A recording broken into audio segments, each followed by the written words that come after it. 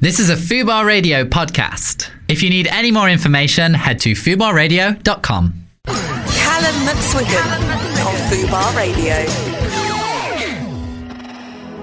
I got these beliefs that I think you wanna break.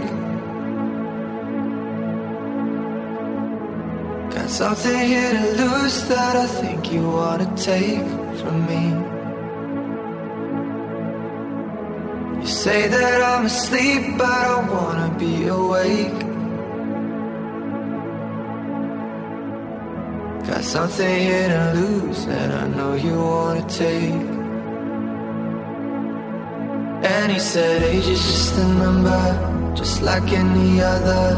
We can do whatever you want. Boy becomes a man now, can't tell a man to slow down. He'll just do whatever he wants.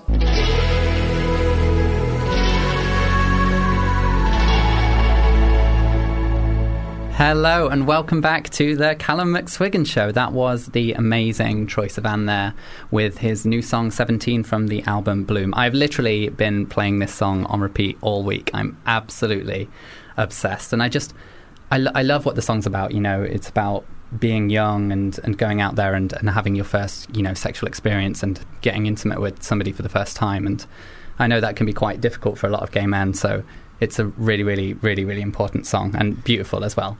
I'm here in the studio today with the amazing Asifa Lahore. Now, how are you doing, Asifa? I'm not too bad at all, Callum. I'm really, really good. I'm really relaxed. How are you? I'm very, very good. And I'm actually really, really excited to have you here because you may not know this, but I've actually admired your work for a very, very long time. Oh, brilliant. And I've considered you a big inspiration of mine for a long time. Oh, wow. Okay. I saw you receive an Attitude Pride Award That's a few correct. years back, and that was the first time that I heard your story. Okay. And I was completely blown away, and representation is so important, and I think you did so much for that. So would you like to tell our listeners a little bit about your story and your journey? Sure. So I am Asifa Lahore, and I'm most commonly known as Britain's first out Muslim drag queen. I come from a British Pakistani background, so totally conservative Muslim. And when I was born in West London in like a place called Southall. Like, if you haven't been to Southall before, you need to go. Like, lots of curry houses, lots of like sari shops, like glamorous women all about the place, jewelry everywhere. And I grew up like in the heart of the British Asian community. And I knew very early on that I was different. Like, I knew very, very early on that I was different. And it wasn't until like, when you're like 11, 12, or maybe even 10 or 9 for some people, like when you're going through like your changes of life and you realize that, other boys around you like girls, but I kind of liked boys. And I obviously knew then that, okay, I like boys. But because I came from like a Muslim background, I found it so difficult to be myself because I knew that one day, like, I'd have to tell my parents, or at that stage, I didn't want to tell my parents. I didn't tell anyone. And it's only when I was 16, my sister read my diary. Oh, and gosh. she realized then, who I was. And she was like, I'm cool with it. I get it. But don't tell mum and dad because they won't understand. Yeah.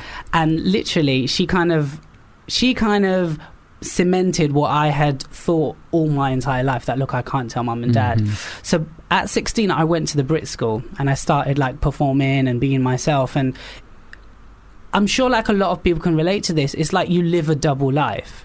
Like, at home you're one thing and outside you're another thing. And I want people to like imagine like, sort of having to live like these two lives where on one hand you're like totally being yourself, you're expressing yourself, you've got friends that accept you, and then on the other hand you've got like, you come back to your community, and in my case it was the British Pakistani community, and I had to like live up to like their standards. I was expected to like marry a woman. I was expected to, be a good Muslim boy. And it was only when I got to university that I decided to come out. And it was really difficult. Like, I was taken to the doctor, I was taken to my imam. And was that by your family and people around you? that was by my family and my community. And so, you know, at home I speak Urdu and Punjabi, and there's no words for like gay, lesbian, bisexual in our languages. So my mum and dad, like out of innocence, took like me to the GP because they thought that there was sort of like something medically wrong with me. Yeah. And so the doctor actually said, he was again from an Asian background, really, really supported me, and he said, look, you know, there's nothing that we can do. He is who he is.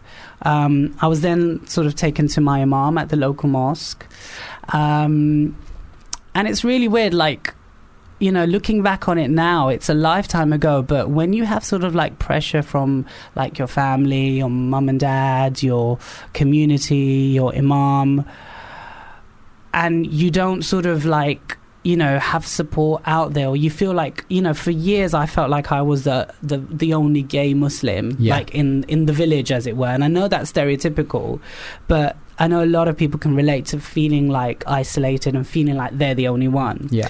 And I basically, I agreed to like, I went into like an engagement with my cousin in Pakistan, and she was obviously a she. And I was at university at this point, and I was just like, I fell like into like a deep depression, if I'm totally honest to you. Like my grades started falling behind, and my university lecturers like pulled me aside and they were like, look, you're a bright kid, what's happening here? And I told them what was going on, and luckily this was like a life-changing moment. They put me in touch with like LGBT groups in central London and charities. And was that the first time you kind of were in touch with LGBT plus people for the first time? Yeah, for the first time, like, you know, comfortable. And I met other gay Muslims and LGBT like QI Muslims, and I realized, God, I wasn't the only one. Yeah. And I, you know, after like getting counseling and really like being comfortable with myself, like, you know, I think a lot of like LGBT plus people, you know, when you go to like the scene for the first time, it's so big that it feels so daunting. Yes. And I guess I didn't know how to like be a part of that, I guess. And I for years I didn't feel like I belonged because I was brown, I was different, I identified as a Muslim, and I found it quite difficult. But when I met other people like myself, I was like, okay, I found my clique, as it were. Yeah, I think that's a really, really important point, because I think, you know, the LGBT plus community can be unbelievably supportive and welcoming, but sometimes getting into the community in the first place can be, like you said, an incredibly daunting experience, especially if you are an intersectional minority, you know, because so many of these spaces that are supposedly LGBT plus are just dominated by white cis gay men. Totally. And so I'm really interested in knowing kind of like what your experience of meeting other LGBT plus Muslims was, and how that kind of gave you the, I guess, the comfort and the support to move fully into the LGBT plus community. You know, when like you say, like when you go to like a gay venue, and this was quite a while ago, mind you, I mean, I do believe that things are changing now, like you see so much more diversity on the scene, but you know, even like 15 odd years ago, like I would walk in and I'd see like a majority sort of white you know, people, and you know, when you picked up a gay magazine, there wasn't a lot of diversity. Yeah. So you kind of felt, okay, that's who I have to be, or that's sort of what I have to aspire to sort of be LGBT. But when I met, you know, LGBT Muslims for like the first time, I realized, oh my God, okay, so there is diversity out there. There are people like myself out there, but at the same time, there's not a lot of integration, there's not a lot of inclusion, and that's not anyone's fault. And I, you know, once I dealt with myself and realized, okay, this is who I am, I went back to my mum and dad. I was like, no, I am gay, I want to you know, I want to marry one day. I don't want to marry a woman, I want to marry a man. And then I just began performing in drag, and I became Britain's first out Muslim drag queen, and I basically went about sort of talking about inclusion and diversity and bringing sort of like different people together, because that was really important to me, because I didn't want like LGBT Muslims just to keep themselves to themselves. I didn't want, you know, the mainstream scene, if you like. Wanted it all to be one. I wanted it just to bring people together and people to be comfortable with each other, because, you know, we're so lucky to be living in Britain. We're so lucky. I mean, right now we're in London, one of the most diverse cities in the world. It's like a world city. I'm so proud to be a Londoner.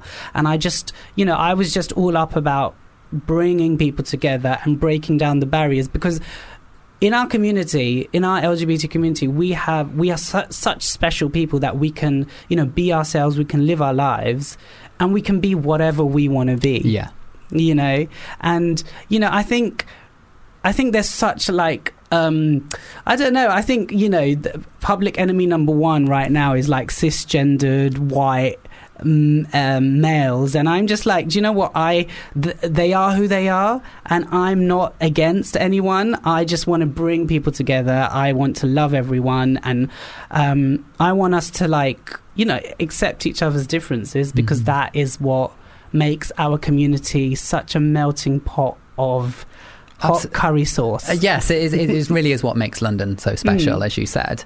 I'm really interested to know kind of how attitudes within the Muslim community changed from yourself, you know, coming out, being the first Muslim drag queen, your transition. How did your community react? And have you found that being so open and out and proud about it, have you seen attitudes start to change? So when I when I first came out, like, publicly, you know, some people may remember that I did like a Channel 4 documentary called Muslim Drag Queens, and literally when, you know, I started like doing like big public facing things, it was quite challenging and quite hard, because, you know, from within my community, the Muslim community, I would get death threats. I would get, like, you know, emails, like letters to my door saying, you know, don't think like we don't know where you live, where your mum and dad live, for example. And to start with, it was so difficult, because I felt like, okay, even though there were so many LGBTQI Muslims out there, I felt publicly I was the first one to really go out there and sort of put my neck on the line in many ways. Yeah. And it was, you know, I never really see myself as a role model. I just see myself as someone who just wants to be themselves. And again, going back to like my early years of not telling my mum and dad, I knew that if I were to like become public and go out there, I knew that I would have to face these things. And, you know, a lot of people, like, if they get hate online or if they get hate you know, out there, I think the thing is like, oh, block. Yeah.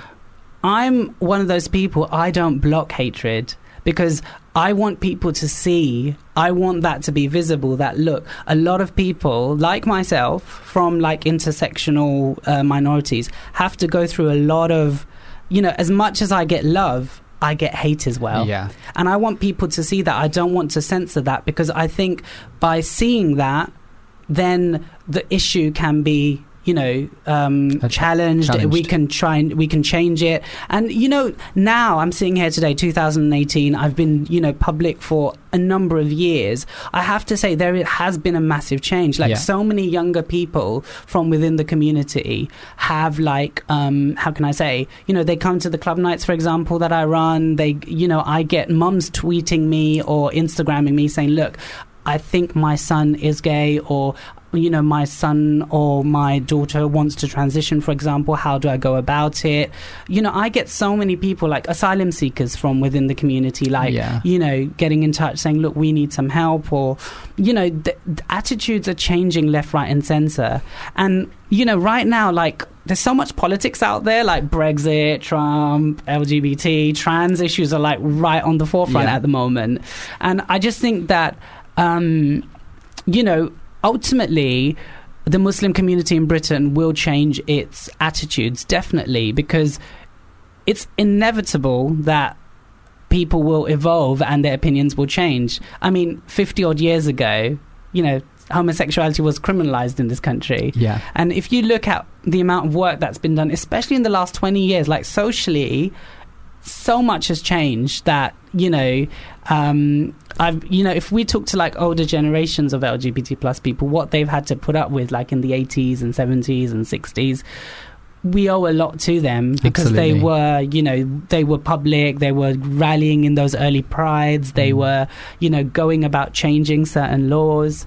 And I think that's probably what's going to happen to the Muslim community as well. I think attitudes are changing really rapidly nowadays as well. When we're going back to 60s, 70s, 80s, etc., I feel progress was so slow. It would take years to change the laws to begin with, and then it would take more years for attitudes to start to change. But now I feel like we're really getting to a place where that kind of change is very, very rapid. Yeah. And I've even seen this personally. You were mentioning, about people online sending hate and things like that. I've seen people go from telling me that I'm going to burn in hell to saying, I was in a bad place before. Thank you so much for being authentically yourself. That has really been a kind of light to show me and show me the error of my ways and change things. So I really like what you were saying about not blocking people. But, at the same time, if anyone's listening and they are getting hate online, they don't feel like they can handle it, I think, absolutely block. But definitely. I mean, there's a lot of support out there as well. Like people, if you are getting hate in any form, whether it's online, online is the easiest way for anyone to get hate. But don't suffer in silence, because I suffered in silence for many years, and it's only when I reached out, and I realized there were all these support groups, there were all these services for LGBT plus people. Don't suffer in silence. There's so many friends and for you to make here, and there's so much like support out there for you. Absolutely. I really, really want to talk a little bit more about this, but before we do that, I only just found out this. This is brand new news to me, but you've actually made some music. I have. So I constantly write songs, and I find songs are an easy way for me to express myself. Yeah. And obviously I came out as trans last year, and I started my transition. And a lot of people do vlogs, a lot of people do pictures, a lot of people do all sorts of things to keep a record of their transition and express themselves. I did it via song, and this song, I wrote with a few people, and the idea sort of came up when I was just feeling low one day, and I think mental health isn't just sort of confined to the trans community. I think all of us in the LGBT plus community can really identify with those days that are so hard. It's so hard to be yourself that sometimes it's just easier to be what other people want you to be. Yeah. And this is just a song about when you're finding it hard and when you feel like you're not being understood. Amazing. And that's all it's about. Well, I couldn't give it a better intro than that. So this is You Don't Know How I Feel by the lovely, beautiful Asifa Lahore.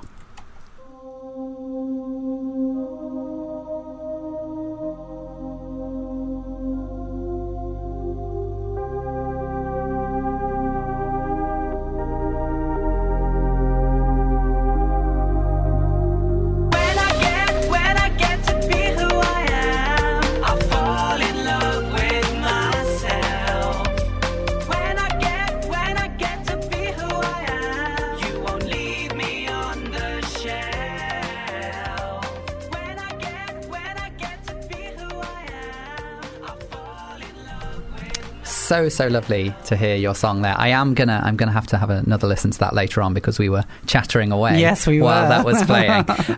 We were kind of talking about identity politics, I guess, just now, and for you growing up, and you had your Muslim identity, and then you had to come out as gay, and then you were embracing the LGBT plus community and became a drag queen, and then recently came out as a trans woman. And how it must have been difficult. I know you were just saying right now that you considered coming out twice to be a privilege, but did you feel that it must have been hard to come out another time, with the world's eyes on you as well? I mean, the first time I came round, it was such a journey. It was so challenging, traumatic. I had to think about so many different things: community, family, myself, safety. Yeah. And I thought, God, do I want to go through all of that again. And it was a tough decision to make, because in many ways it wasn't even a decision, because you know who you are. I mean, once I realized and came to the conclusion, okay, I'm a trans woman, how do I then sort of not unpick what's gone on before? I'm never ashamed of my past. I'm very, very happy with what I've done so far in my life. But it's like, how do I get to where I know I want to be, and how do I bring the inside to the outside? You know, how do I go from being Asifa Lahore, Britain's first out Muslim drag queen, to Asifa Lahore, trans woman, every day, day in, day out? And one of the big things was when I came out to my parents and exited that, you know, that engagement, I then went on to enter into a gay marriage with a guy I loved so much. I met him at university, and he was a Muslim too. He was a gay Muslim as well, and very much like, you know, very much like the love of my life up until that point. And for many years, like, you know, once I started my drag career, once I started my activism, and, you know, once I came into the spotlight, I basically, you know, when the sort of gender discussion has been out there, I'd say now for the last 2 or 3 years, like, trans issues have really been out there. Yeah, absolutely. And I think they've caused everyone to sort of question their gender as to what exactly people are comfortable with, you know, the social constructs behind gender. And, you know, when I would discuss with my husband about transitioning, it was quite a big topic. And, you know, he identifies as a gay man. He wants to be with another gay man. Yeah. And I think for him it's, you know, and I hold no sort of animosity against him or other gay men that want to be with gay men. I get it. Yeah. And, you know, I had to think about a lot, like, it must be an incredibly hard decision when you know you're deciding between your identity and who you know that you are and a person that you love. It must be a very, very hard decision to make. Really, really hard, because, you know, up until that point, it's like, okay, I kind of felt that I had reached the, I know it's going to sound weird, but I've reached the pinnacle of my gay life. Like, I've got the career, I've got the gay husband, I've got, you know, acceptance from my family, I've got everything. Yeah. Everything's hunky-dory. Do I then want to come out and tip the balance? Exactly. And then who knows what's going to happen? And because, you know, the first time was such a roller coaster ride, it was quite a tough decision to make. But ultimately, you know, pre-transition, I've gone on stages, I've done shows, and I've talked about authenticity. I've talked about being yourself, no matter how difficult it is get the support and be yourself. And I then couldn't go back on the words that I had said to, like, millions of people. Absolutely. And not be myself. Yeah. So I came out as trans. I exited my marriage. We're still good friends, by the way. Like, we're really, really good friends. I don't want to, you know, paint this really horrible picture, but we're really good friends. We still keep in touch. He's with someone else now, which is great. That's lovely. And I, you know, went on to, you know, hormone therapy and sort of my journey. And I've been in transition now for 1.5 years, and I have absolutely no regrets. I absolutely love who I am. And I mean, today I've come to this interview from my first laser session on my downstairs bits. So excited to hear about this. Please tell us all. Okay, so the last 1.5 years I've been taking hormones, and everything's been going great. I mean, I'm blossoming, I'm growing boobs, like natural boobs. I'm like a size 80 now, like a really full size A. I love my boobs, and I'm obviously going through gender reassignment surgery. Yeah. So what happens is, I've got to have laser for about 6 sessions. And what that means is literally that I've got to have a laser on my bits. Yes. Everywhere. A literal laser. Surgery. A literal laser. And I know the thought must be, like, scary to a lot of people, but it isn't as bad as it seems. Yeah. I mean, it's painful, yes, but what I had to do today, for example, I had to put 1.5 hours before the session, I had to put numbing cream on. And the cream, basically, you've got to kind of like lather it on, like everywhere. And I'm talking like penis, balls, like the anal area, the bit in between. The whole shebang. Everything. Yeah. And then you get cling film. And you kind of create a nappy around yourself. Oh my gosh! So that it stays on, basically. Yeah, sure. And then I was like, okay, let me just cling film myself. And then I thought, okay, let me try and get some underwear on. And I couldn't because it was like a massive nappy. So I literally had to get on the tube and everything with like this like rustling plastic around me. It was so like weird. And by the time I got to the salon, I could feel absolutely nothing. Completely numb. Absolutely numb. It felt, oddly enough, like I didn't have a penis. I touched my penis a few times. And you couldn't but feel I just anything. couldn't feel anything. And I was like, oh my gosh, this is so weird. But what you want when you're going in for a laser? Exactly. Oh god, yeah. Oh god, yeah. I mean, don't get me wrong. Like, it didn't hurt on my penis. It didn't hurt on like the top part of like your pubic area. It did hurt on like my balls, like really badly. But had I not had the numbing cream there, it would have been like I wouldn't be able to handle it. Yeah. But to be honest, it was over in 10 minutes. Yeah. So. So it's not something people should be afraid of. No. I mean, what I'll say is like, I know a lot of guys are listening right now. I know a lot of girls and a lot of people are listening right now, right? So hair removal, I think on the whole, is like such a big thing in our community, right? We want to look presentable. Absolutely. We want to look nice. We want, potential lovers, potential girlfriends, boyfriends, people, whatever. We want to look nice, right?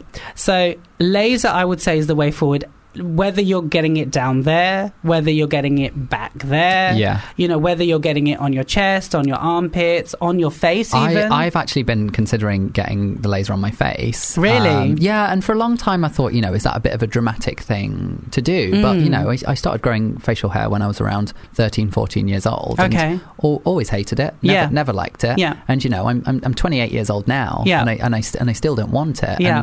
And, I think when I first expressed this, I think I kind of maybe expressed it to my parents when I was younger. Okay. It was kind of laughed off. Oh, that's silly. You're a boy. You grow facial hair. Yeah. But I don't. I shave every day because I don't want it there. Yeah. So and I think it's valid. You don't have to be trans or non-binary to do something that makes you feel more comfortable in your body. Do you know the amount of like gay guys and straight guys that hate shaving every day? That want that smoothness. That want. You're really good looking. You've got great skin. Like, why wouldn't you want to show it off, right? Yeah. Thank you. And like it's just one of those things. Like you just have to. If that's what you want, you do it. Yeah. And it is very much about hair reduction. Like, you can reduce your hair through laser. You can get rid of it completely. I'm an advocate. I'm an advocate for, being yourself and authenticity. If you want to do it, like, do it. Yeah. I think it's really great as well that you're so happy to speak so openly about something that a lot of people would consider, well, and it is very personal. It is a very personal thing, but I think you speaking so openly about it, it's really refreshing, and there'll be people out there listening who hear that, and it's giving them the information that they need, because I never knew that this was part of the process. I literally never knew that, and there are people out there who may be considering transitioning or even just hair removal, etc. Totally. I mean, imagine like what the laser also does is, say if you're shaving down there constantly, we all hate like ingrown hairs. Like, girls will tell you they hate them on their legs and whatnot. The good thing about laser is, if you've got like lots of ingrown hairs, it will just get rid of it. It will vanish your ingrown hairs. And, I'm very body positive. I'm very much like, respect yourself, respect your identity, respect your body. And when you do that, like, the amount of love you'll get from yourself to your body and from others, like, we're all sexy people. We all have sexual desires. Yeah. If you want to get rid of the hair down there, anywhere in your body, do it. Like, it is, it shouldn't... I know it's such a personal journey for everyone. We all want, in our minds, the perfect body. For me, I'm very happy being slim, and I hate body hair, like, anywhere on myself. Yeah. And I just, the hairless I can be, It's the better. heaven. Exactly. Well, it was so wonderful to hear you being so open. And speaking of being open, later on in the show, we are going to be reacting to people's sex confessions. So if you are listening and you would like to send us in your sex confession, you can do that anonymously by emailing callum@fubarradio.com. I think we should have a little bit more music. Are you a fan of Todrick Hall? Oh, yes, of course. Who isn't? Amazing. So this is Dem Beats featuring RuPaul. They don't make them beats like they used to. They don't make them beats. They don't make them beats like they used to. They don't make them beats. They don't get their life like they used to. They don't get their life. They don't take the night like they used to. They don't take the night like they used to. They don't make them beats like they used to. They don't make them beats. They don't make them beats like they used to. They don't make them beats. They don't get their life like they used to. They don't get their life. They don't take the night like they used to. They don't take the night like they used to. Ooh, Todrick Child, they don't make them beats like they used to, girl. I love Todrick Hall. Were you at Manchester Pride by any chance? I wasn't, no, not this year, but I heard what happened. So what happened? Well, I heard that he went down a storm. Oh my god, yeah, he was absolutely Yeah. incredible. It was the first time I'd seen him perform, and it was just absolutely phenomenal. And he's every bit as fabulous as anyone can imagine. So Oh, of course. I mean, wow. Yeah, it was wonderful. I thought we'd have a bit of fun. Okay. So we're going to play a little game now, and this is a favourite. This game is called Porn or Not Porn. Oh, nice. Okay. So I have some sound effects here. Some of them have been taken from porn. Okay. And some of them have been taken from not porn. Okay. And our theme this week is Lady Gaga, and that's because of all the hype around the new Bradley Cooper Lady Gaga movie. Okay. It's his directorial debut, which Oh, is quite nice. very Okay. exciting. So yes, our theme is Lady Gaga, so we have to figure out which ones of these are porn and which ones of these are just Gaga. I don't know the answers either. Okay. We're in this together. Okay. And the lovely producers are going to tell us if we're right or wrong. Okay. Are you excited? I am so excited. I love porn. I love porn. Me too. I love porn. All right. Here's our first one. That's awesome. That's awesome.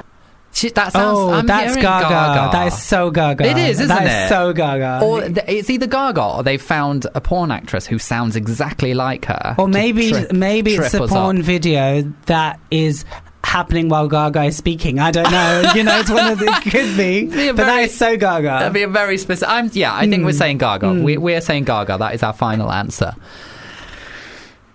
Yeah. Oh no, What? we got it wrong. I was about to no. congratulate us. No, that was porn. That was Hot Blonde Flasher's Pussy for Perv Stepdad. Wow. Oh wow. The blonde Okay. was sitting at the dinner table and then dropped a spoon, and when she bent over, she wasn't wearing underwear. Oh, how rather sexy. But I'm a bit disappointed. I'm like, I was so sure that was Lady Gaga. Should we have that? Let's listen to that again. Yeah. That's awesome. It really sounds That like her, sounds doesn't a it? lot like Lady Gaga, yeah. Oh, they've really tricked us there. Oh, God. Okay. All right, our next one is... Oh, that come on, that is slurp porn. at the end. That is so porn. But what if it's just, Lady Gaga licking her lips or taking a nice long slurp of her drink? Play it again. There's a moan there. Yeah. There's a little moan there as well. Yes. I think it's porn. Oh, yeah, I think it's porn as well. Shall we see? I swear to God if it's not porn. I yeah, know. I'm tell gonna us be the answer. so going. It is porn, Yay! yes! It is fucking young Russian goddess by the pool. I love the names. I love the names. Okay. Girl on Okay. a pool chair and guy was cleaning her high heels by licking them. Oh, so that's very sexy. Oh, let's hear that one more time. Yeah, he's really appreciating that shoe. He is, yeah. Oh God. All right. Do you know the amount of guys that love high heels? I mean, the foot fetish is the Yeah, biggest yeah, yeah. fetish in the world. Yeah, yeah, You know, yeah. people are really, really, really into feet. Even sometimes, if I post a picture online and my foot is like just vaguely in the picture in the Yeah. corner, sometimes I don't even realise my foot is in it. Yeah. I instantly start getting like tagged on like Instagram foot fetish pages. Really? And I don't mind, I'm like, yeah, I bet enjoy you've yourself. got gorgeous feet though. What size shoe are you? I'm a 10. Oh, yeah, okay, you've got nice feet. Let's go to a pedicure together then. Okay, fair. I'll scrub them up, get them nice. Yeah. All right, our next one. I love it here. Oh, come on, that is so Gaga. Yeah, I was going to say Gaga. Is it? You so think Gaga? But I Yeah. think they're trying to trick us up. Play it again. I love it here. Oh, you love it here. Okay. Oh, it could be porn. I instantly went to Gaga, and now I feel like porn. I love it here. I love it here. Do you know what? It sounds like Gaga, though. It sounds so much like Gaga. There's a little like naughty little smile there, and I know Gaga likes to have fun, but there's something almost sexual. You know? Do you hear that? I love it here. Yes. I there's feel a really bad giggle. if this is Gaga now, and I'm saying she just sounds sexual. Okay, I think it's Gaga. You think it's porn. Oh, so we're gonna split. So yeah. Let's Okay, split. fine. Okay, Yeah. I'm saying porn. Yep. Who is correct? It is not porn. It is Lady Gaga talking about Nashville. She was doing a dive bar tour performance there. Okay. Do you know why I thought it was Gaga? Because it sounded really similar to the intro of Born This Way. The tone. I was like, okay, this sounds a lot like her tone. And she goes, put your paws up. I was like, okay. You should be a detective. Next one. It's rehearsal time. What's she saying? It's rehearsal time, I think. It's rehearsal time. That is not Gaga. No, that's porn. That's so porn. porn. We are saying Yes, porn. porn. We're confident. Oh, we're so bad at this. This Oh, is not is it Gaga? porn. That does not sound like It Gaga. doesn't sound like Gaga. It's rehearsal time. Oh, I guess. No, it sounds more like Britney.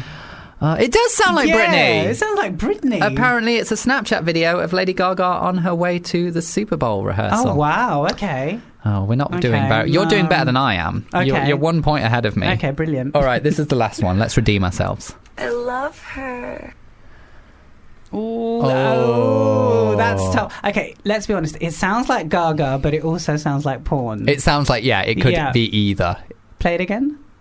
I love her. No, it's porn. That is porn. That is definitely porn. Okay, I agree. I think it's definitely porn. It's the tone. It's there's a sexual pleasure. There's, And I feel like it's like she's been shown a picture like, oh, what do you think of this lady who you might be able to have sex with later? And she says, I love her. yes. Or she just could be being licked out and she could just be like, maybe. I love And she's her. verbally Yeah. expressing how Yeah. much she's enjoying herself. Yeah. Perhaps. Yeah. All right, porn. We're saying porn. It's not porn. I'm so sorry, Lady Gaga. What? I'm so sorry. This is Lady Gaga looking at some fan art. Someone had made her a doll wearing one of her iconic looks. Oh, I feel like I've just... Okay, I feel really let down. Do you know what I mean? Like, I'm not being funny, but how can Lady Gaga look at a doll in such a sexual manner? Because it right? sounds so sexy. It sounds so sexy. Well, she is a sexy lady. Well, of course, but a doll? Well, actually saying that, people have sex dolls all the time. It's true. Well, we did abysmally there. Oh. Let's have another fabulous lady. This is the absolutely incredible Goldfrapp.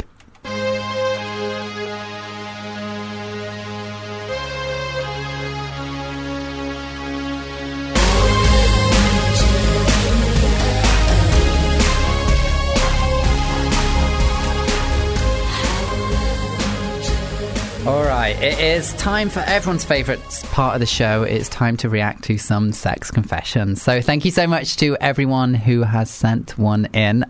Would you like to read the first one, Asifa? Okay, so one thing you need to know about me, in the great, world of intersectionality, Yes. I'm also visually impaired. Oh, so shall I read Yeah, them? you go that as would well. work better. Okay. I lost my virginity in a threesome, and it was how I realised I am poly. Oh, wow. That's very, very... What a moment to be enlightened and be like, oh, right, this is for me. This is what I want. And I think that really, it kind of emphasises the importance of experimentation. Totally. Sometimes you can't realise that you want something or you like something until you try it. Until you try it. I mean, what I'm really I'm inspired and I admire this person because I'm just like, wow, like for your first time you had a threesome. Like, Yeah. your Yeah. virginity lost in a threesome.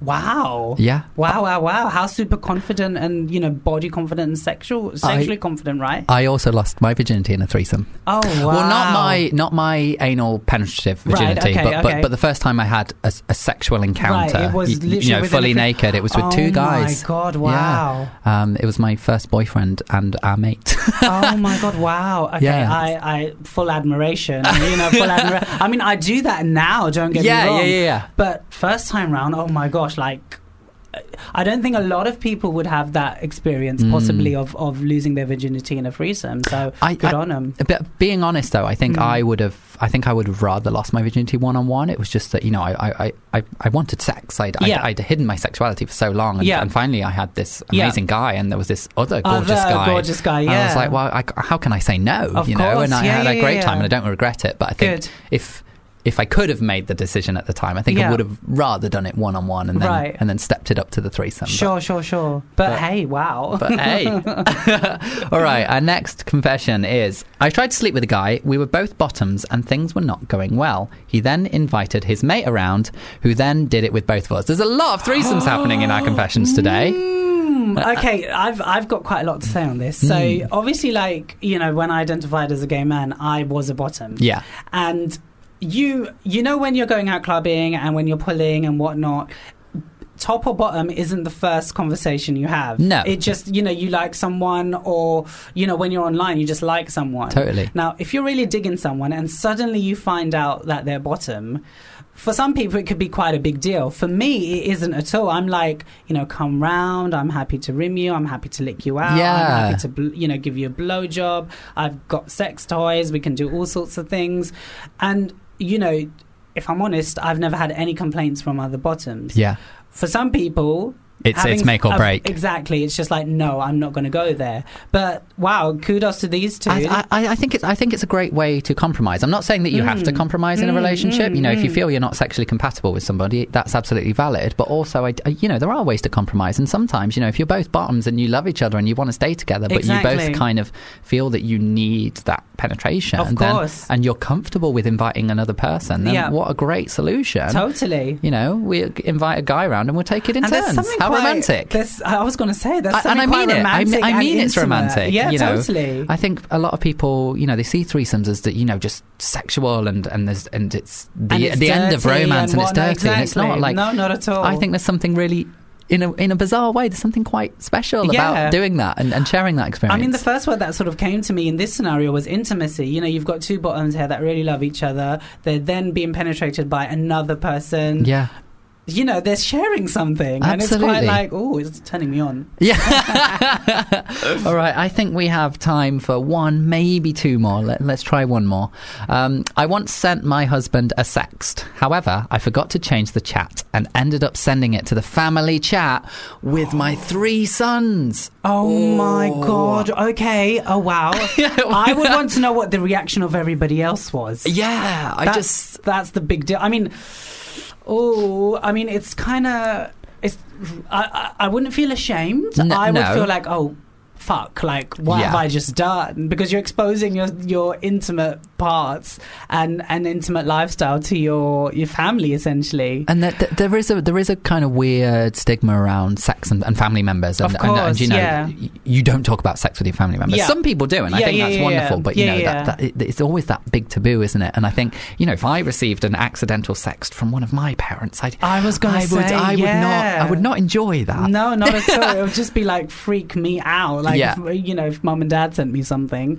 But it's interesting because if my sister sent me something, I would just laugh it off. Yes. It's a different vibe with different family members, right? Yeah, totally. I think if I got something from my brother, then I think I would just be like, oh God, this is awkward, but also funny. Yeah. And I would immediately show my mates. Yeah. All right, let's do one more. I've never had sex before, but my friends make assumptions and I agree with them. I'm the sluttiest virgin ever. Oh, and I do think, and I'm saying slut as a wonderful positive word here. I'm not saying it as a bad word. I'm saying be proud of being a slut. Yeah, exactly. And I do think being a slut can be a mindset.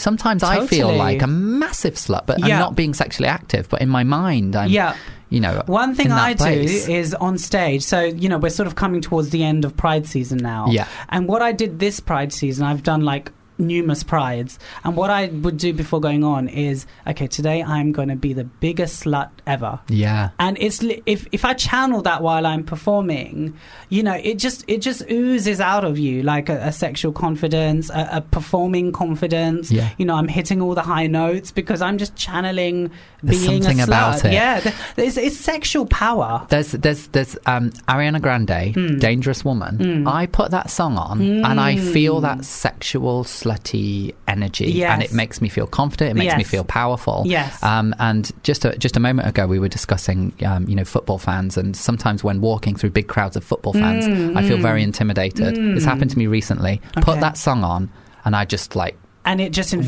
infuses through power. them, and, yeah. and you feel powerful. Yeah, so that, yeah. there is something quite there's something quite special there, I think. Yes. Be proud of being a slut. Absolutely. And what a wonderful note to end the show on. Be proud of being a slut. That does bring us to the end of the show. You have been an absolutely incredible guest. You've been so much fun, but you also had so many insightful things to say. And like I said at the beginning of the show, I've been so excited to get you on, and you are a tremendous inspiration to me and so many other people. Aw, thank you. Thank you lovely so to much have for you having here. me, Callum. It's a pleasure. Absolutely. If people want to follow you and your journey and everything else, where can they do that? So basically, go to Twitter at Asifa Lahore. Same with Instagram at Asifa Lahore. Amazing. Okay, I'm going to play you out with a little bit of the amazing Jessie St. John.